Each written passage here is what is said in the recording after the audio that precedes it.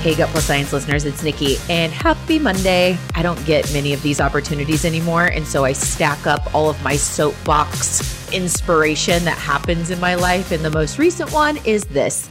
So as leaders, when we operate on very clear expectations and goals and KPIs, AKA results that we want to help others achieve in the business work that we're doing, in anywhere that whatever we're doing, if we're focusing on the results, we won't get so tied up in the how people do things. Of course, it is so important to help our people with efficiencies and inspire them with new ways of doing things. But when it comes to the results that we're looking to get, if we lead the expectations toward those results and goals well, let's let them be them in how they do that. We don't need to control, how they do or what their time they work. Like, who cares how much time they're putting into work as long as we're getting the results done. And of course, we're being ethical in what we're doing. Absolutely.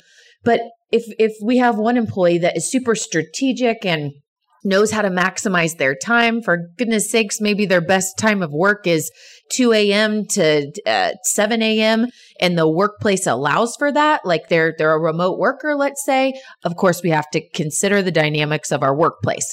All I'm saying is that the more that we are clear as leaders with the results that we're working on, and the person that we're coaching and leading is clear too, and we work backwards and look at the KPIs, the key performance indicators that help measure the success of getting to that goal, back off the control. Let them be who they be and how they do what they do. And it's probably going to be different than you. We're all very different as human beings.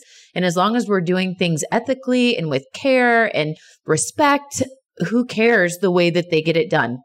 That's my soapbox. So I inspire you to get more clear with expectations around goals and make sure that everyone's aligned on the goals, and then do regular check-ins just to ask questions that help you understand how this person is experiencing meaningful work and excitement, and let them be them in that journey. Have a great week.